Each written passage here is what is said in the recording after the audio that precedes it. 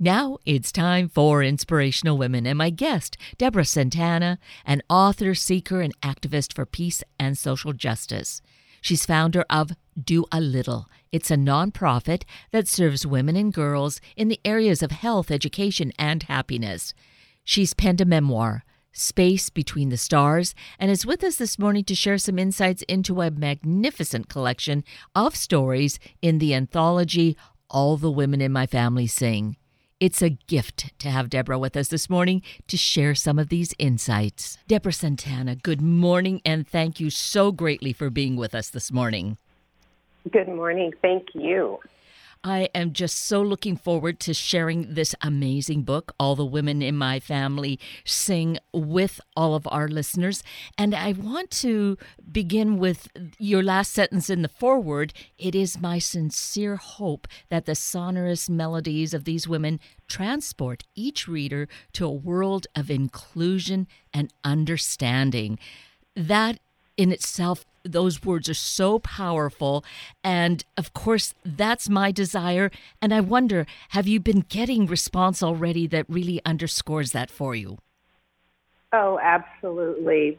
People have been so moved by these personal essays, these stories that are not often heard in the world. Women of color telling their stories in their own voices. And as you know, the 69 authors are as different as can be, and all of the subjects, the experiences they've had in their lives are so rich, and they enrich our world. Absolutely. That cannot be underscored sufficiently. I've only just bounced around from stories back and forth and all over the place in between, and they just really reach into the heart. I can't even really stress strongly enough just how critically important they are for all of us to read and really essentially take to heart. Yes, absolutely. So in gathering these stories, I'm sure you had many more that you chose from, and you had to wean those out, didn't you? Yes, 3 years ago, we sent out a call for submissions of what it means to be a woman of color in the world today. And we received over 300 submissions. And I had two very excellent professors and women who read so much help me to cull through those. And we had a wonderful circle of conversation and what do we need to highlight and why is this essay perhaps more significant than that essay. And it was a wonderful process, and I feel so grateful that we were able to bring these 69 voices into this anthology. Did you ever feel, though, you wanted to have all 300? Well, I knew we couldn't, but also the themes, we had to somehow, from this sort of crater in the earth that we created by asking for these women to send us topics and personal experiences, we had to form some sort of roadmap. And so there was a certain way that certain themes just started matching and certain voices came together so that we were able to have these voices on equality, justice, and freedom. And those are just underlying, and they weave through all of the stories that maybe we think we have a sense of, but really, until we read them and experience it firsthand from that person's personal experience, I don't think we can really totally grasp the things that go on for these women of color, for all women of color, really. Yes. And I think one of the first themes, and in the book, we have the first section is editing identity. The second section is at home in the world. The third is trailblazers, hellraisers, and stargazers, which is about career and work. And then we have with liberty and justice for all, which is the struggle for social justice and equality. And then we have in a family way, which is about family and friendship. And then we have But Beautiful, which is the beauty myth. And then we have The Cure for What Ails You, which is transcending illness and trauma. And the last subject category is A Woman's Journey is Never Done. And that's about traveling far, wide, and deep. So it was just amazing to have the women who helped me in the beginning to pull these subjects together, and then to have the authors' themes and their stories fit into these categories. And for those people who have not yet read the book, they can go to allthewomeninmyfamilysing.com, and they can see all of the media. They can see each author and her photo and her bio. They can see all of the events. They can see our call to action, which is actually to read more books by women of color. So we have a whole list on our website of books that are written by women of color, because there is a dearth of information about these authors. And our list is so rich and ever expanding. And in fact, I've heard this before, and then I came across it in one of the stories that I read, where that goal was just to read a certain genre. This would be the genre, reading works by women of color for an entire year. Yes, I have heard people have done that. And another reason we started the project was because of the publishing industry. So we also have, on our call to action page, we show the statistics of people of color who work in publishing. So in the overall industry, 79% identify as white. In the editorial departments, 82% identify as white. So their purview is not always going to be looking for voices of people of color or women of color, because they have not had the lens in their own lives to see how rich these stories are, and even to see that these stories matter. We've all been held back in our education about humanity. And so it's kind of a double prong here. Rather than necessarily try to be penetrating those particular publishing agencies, here is Nothing But the Truth Publishing. So why not then create one's own publishing company? Yes, and so that's my friend Chris Bronstein. She created Nothing But the Truth 5 years ago, and it was to publish only women. And so she published a few anthologies, some memoirs, and some self-help books. And then when she started reading these statistics, she came to me and said, I need to publish a book all about women of color by women of color, and I can't do it because I'm not a woman of color. So will you come on and be the editor and my co-publisher? And I said, of course. I didn't realize the magnitude of that. I'm an author and a filmmaker, and I have my own nonprofit. But publishing, even though I have published a memoir, I did not understand how difficult publishing is. You hold the bottom line for everything. So it was such an honor to pull this together and find the graphic designer as a woman of color, the amazing artist, Fabiana Rodriguez, whose artwork graces our cover. And that artwork was originally a mural in downtown San Francisco at the Yerba Buena Center. And I actually saw it on Instagram and asked permission to use it. So what an amazing journey this has been, pulling together the editors and the writers and the readers and all of the people who made this book a success. And what's interesting as you describe that, Deborah, I think about all the experience that you've had, all the involvement, your amazing career, and yet that this was just such a huge new experience for you that you had no idea what it would entail. Yes. Well, one of my main philosophies of life is to continue growing. I constantly try to expand my vocabulary. I try to learn new things every day. I want to be a different person today than I was yesterday.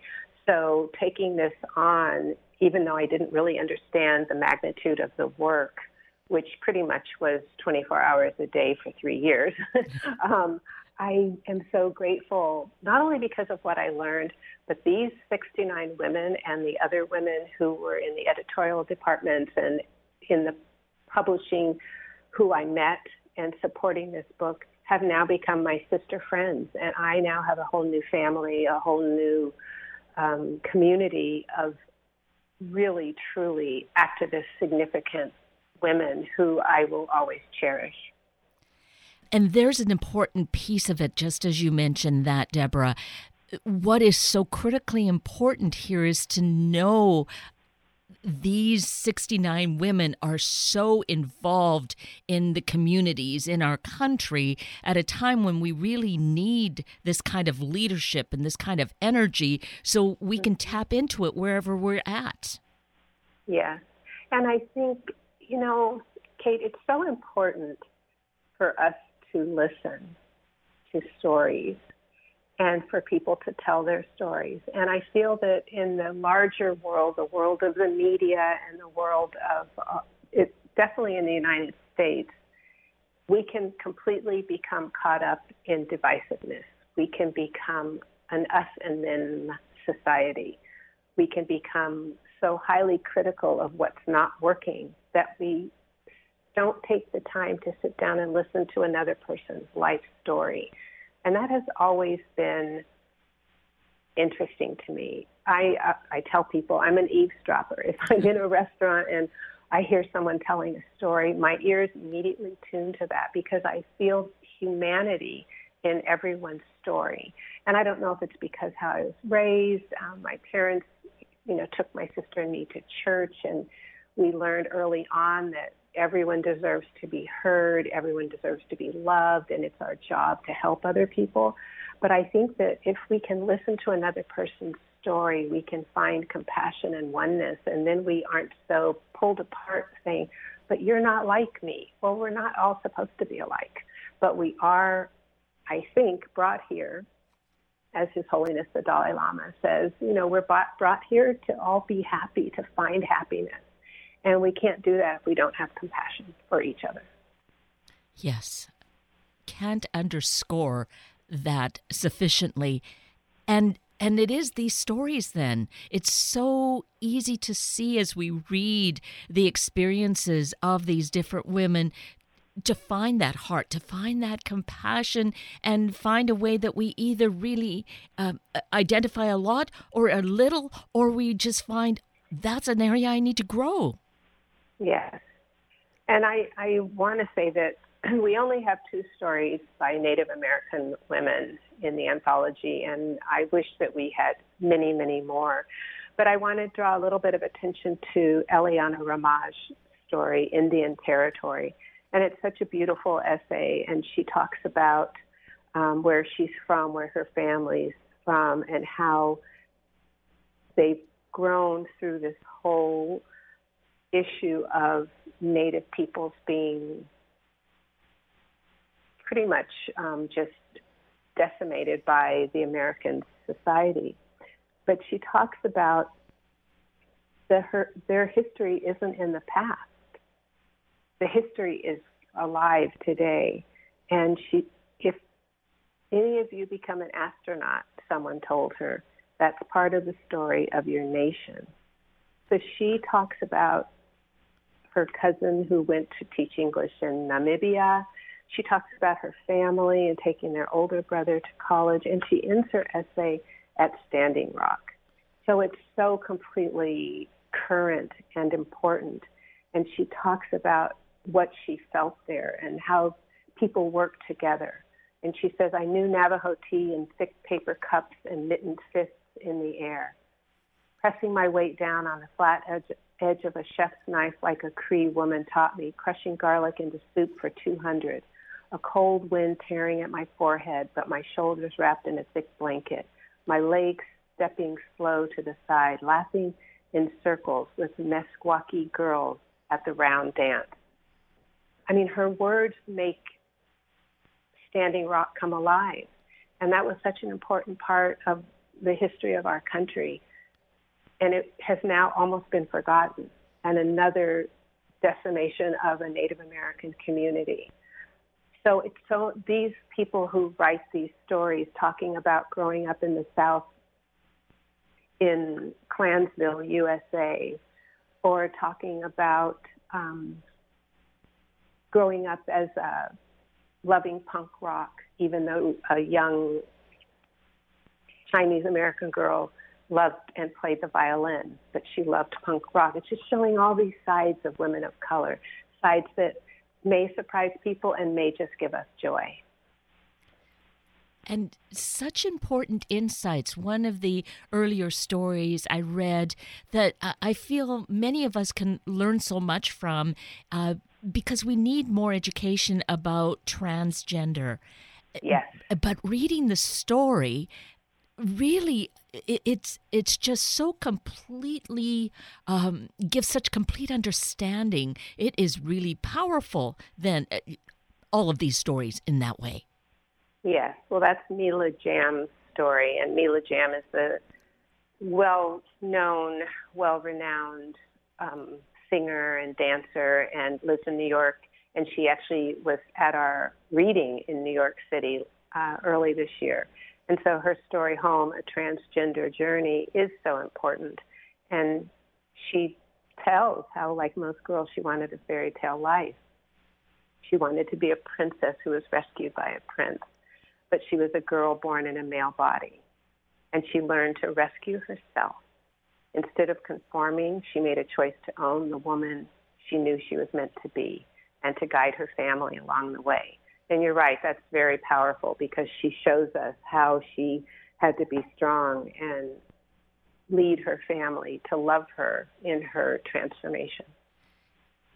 And she articulates it so beautifully so that, if there are questions in our heads and our hearts to try and understand, by reading this story, reading such stories brings us to a better understanding.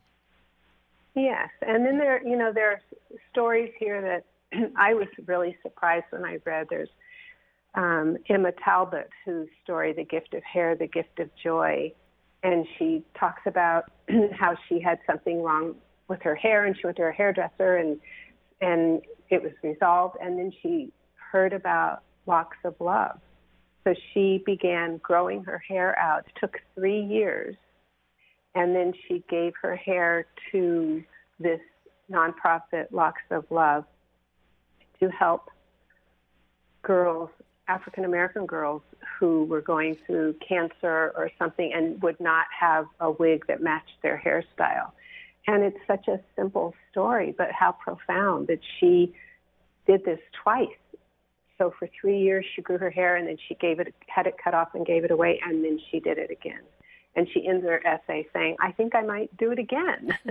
So, that sacrifice and love, it's not just, the stories are not all political. A lot of them are about love and healing. And family. What comes to mind is there's numerous stories about adoption. Wonderful to adopt. And we then understand how what is really such a loving gesture, though, can be such a challenge. And I think of the young Korean children, the young Korean girls who were adopted. And yes. Go ahead. Well, it's just such an insight to see how they feel and the kind of challenges and what pulls them back and forth and the awareness that comes. I mean, adoption is important and necessary, but I think it helps us to understand and how to just be careful, be more compassionate in how we might ask questions such as, where are you from? I'm from Minneapolis. No, where are you really from? That kind of thing. Yes. And that story is so wonderful. That's Invisibility by Nikki Abramson.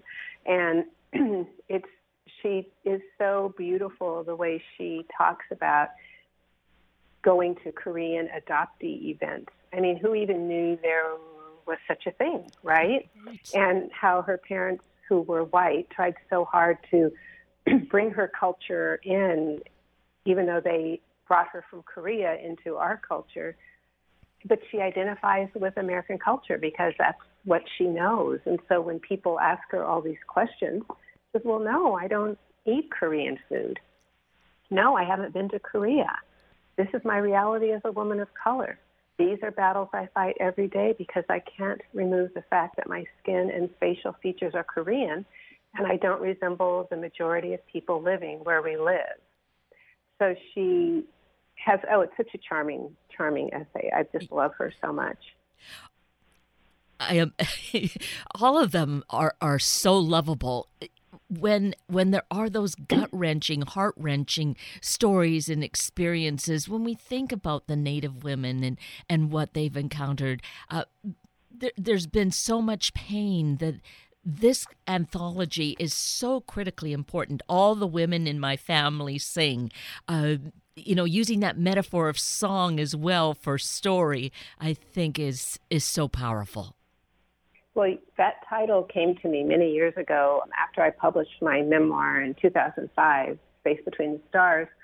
I started writing a second memoir, and I was writing and rewriting, and one night I had a dream that the title came to me, All the Women in My Family Sing, because in my second memoir I was going to talk about my mother, my Irish-English heritage, how she grew up picking cotton, and talk about the women in my family. And then I decided I really didn't want to publish a second memoir. I just felt that I had talked enough about myself in my first memoir, and I just put the title away. And then when I started working on the anthology, I realized that all these women are my family. Actually, we are all family. And yes, their voices are singing their stories. So the title, which I had put away so many years ago, was perfect for this anthology. Definitely, because it just has that total essence about all of it. And then, with these 69 voices that are here in this chorus, in this massive choir, they also are all ages, which, again, I think speaks so well to all of us. We can just relate to so many of them. Yes, and I'm really happy about that, because the young are really powerful. And Igochi Igonu, who writes about, and she is a young African girl, but she was raised in America. And she talks about people looking at her, and she talks about poverty porn and how, our culture tries to make, poor Africa, and she's really powerful in her voice. And then we have an elder who I love and admire so much. We have Marion Wright Edelman, who talks about her heroes, Harriet Tubman, and she talks about the tireless, indispensable. And of course, she has such wisdom and working in the world. And she has been, she's the founder and president of the Children's Defense Fund, and has been an advocate for the disadvantaged Americans her entire professional life. A graduate of Yale Law School, and all of her accomplishments. And yet she has this beautiful essay that she gave us about the pair of medallions around her neck with the portraits of two of her role models, Harriet Tubman and Sojourner Truth. And then she begins to tell us about her sheroes. So from the elder voice to the younger voices, and we have this amazing breadth of experience and of wisdom. And the younger voices are as wise as the elders. So you're right. It's a great honor to have this range of age. And then encouragement. It's very possible as a young person, a young woman of color, to feel, what do I know? To maybe feel like I need to hold, that she needs to hold her voice back. And this, I think, is encouragement and offers so much hope. Mm-hmm.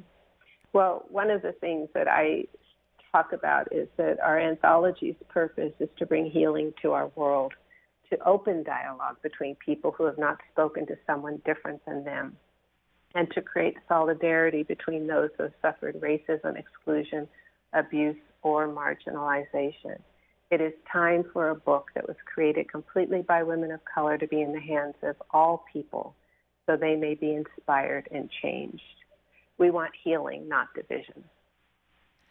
And that, we need to remember, is so much more powerful.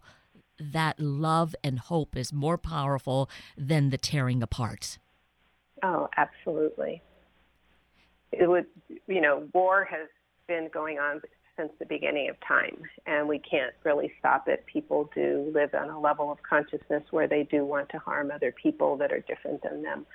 But those of us who know that love is truly the answer, and it's really the essence from which we were all created by a divine entity, we have to continue to tell those stories, because separation and hate are not going to bring any healing. And in fact, I guess it's really important that we have compassion for those people who don't yet know that.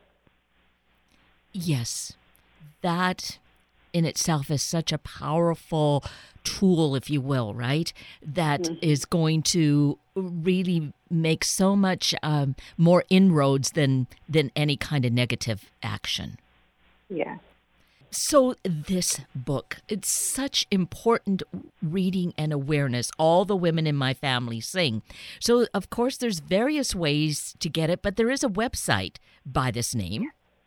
Yes, allthewomen인myfamilysing.com, and the book can be purchased there. On that page, you can link to IndieBound, Amazon, Barnes & Noble, or Powell's. You can choose the bookstore you want to purchase it from. And you can see so much that's happened since we published the book in January 30th of this year. We've been on a wonderful, wonderful journey of telling these stories and standing in the truth of each contributor's life. And we also want to remind people the call to action. Please, please, please read books by women of color. Yes, absolutely. They are around. Of course, you can reference them from the website. And also, there is the website for the publishing. For Nothing But the Truth? Yes. Yes. Nothing But the Truth actually does have a website also. And actually, if you go onto our website, I think you can find Nothing But the Truth through it. So with either website, more titles. You can search them out there. I suppose also we could recommend go to your public library and ask. They're certainly willing and very able to find all of those titles for you. Yes, and if you go on the blog page of our website, you'll see the beautiful, beautiful interviews with each of the authors, their photo, and then besides their essay, now you can go in and you can actually read an interview with them.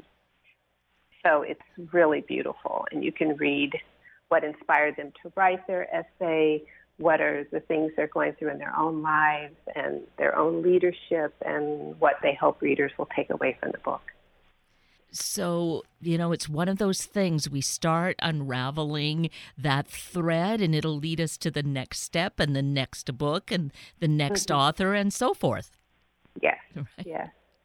Well, I am just so thrilled, really, that we've had this opportunity, Deborah Santana, to at least touch on some of the stories, some of the work, some of the history behind this really important, powerful book that each of us needs to pick up and have our own copy of. And it could get dog-eared, and that'll be great, and pass it on to someone else, right?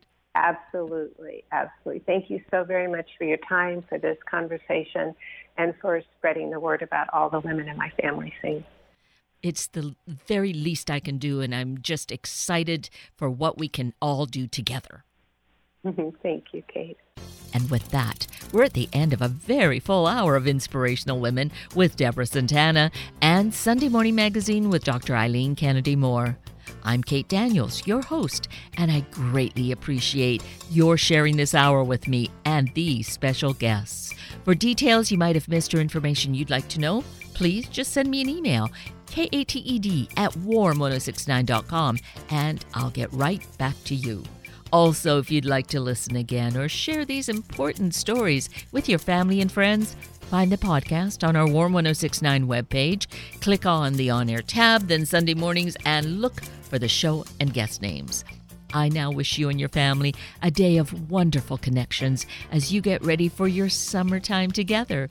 Have a week of the same, and then please plan to join me again next weekend for another hour of Sunday Morning Magazine and Inspirational Women on Warm 1069. Good morning.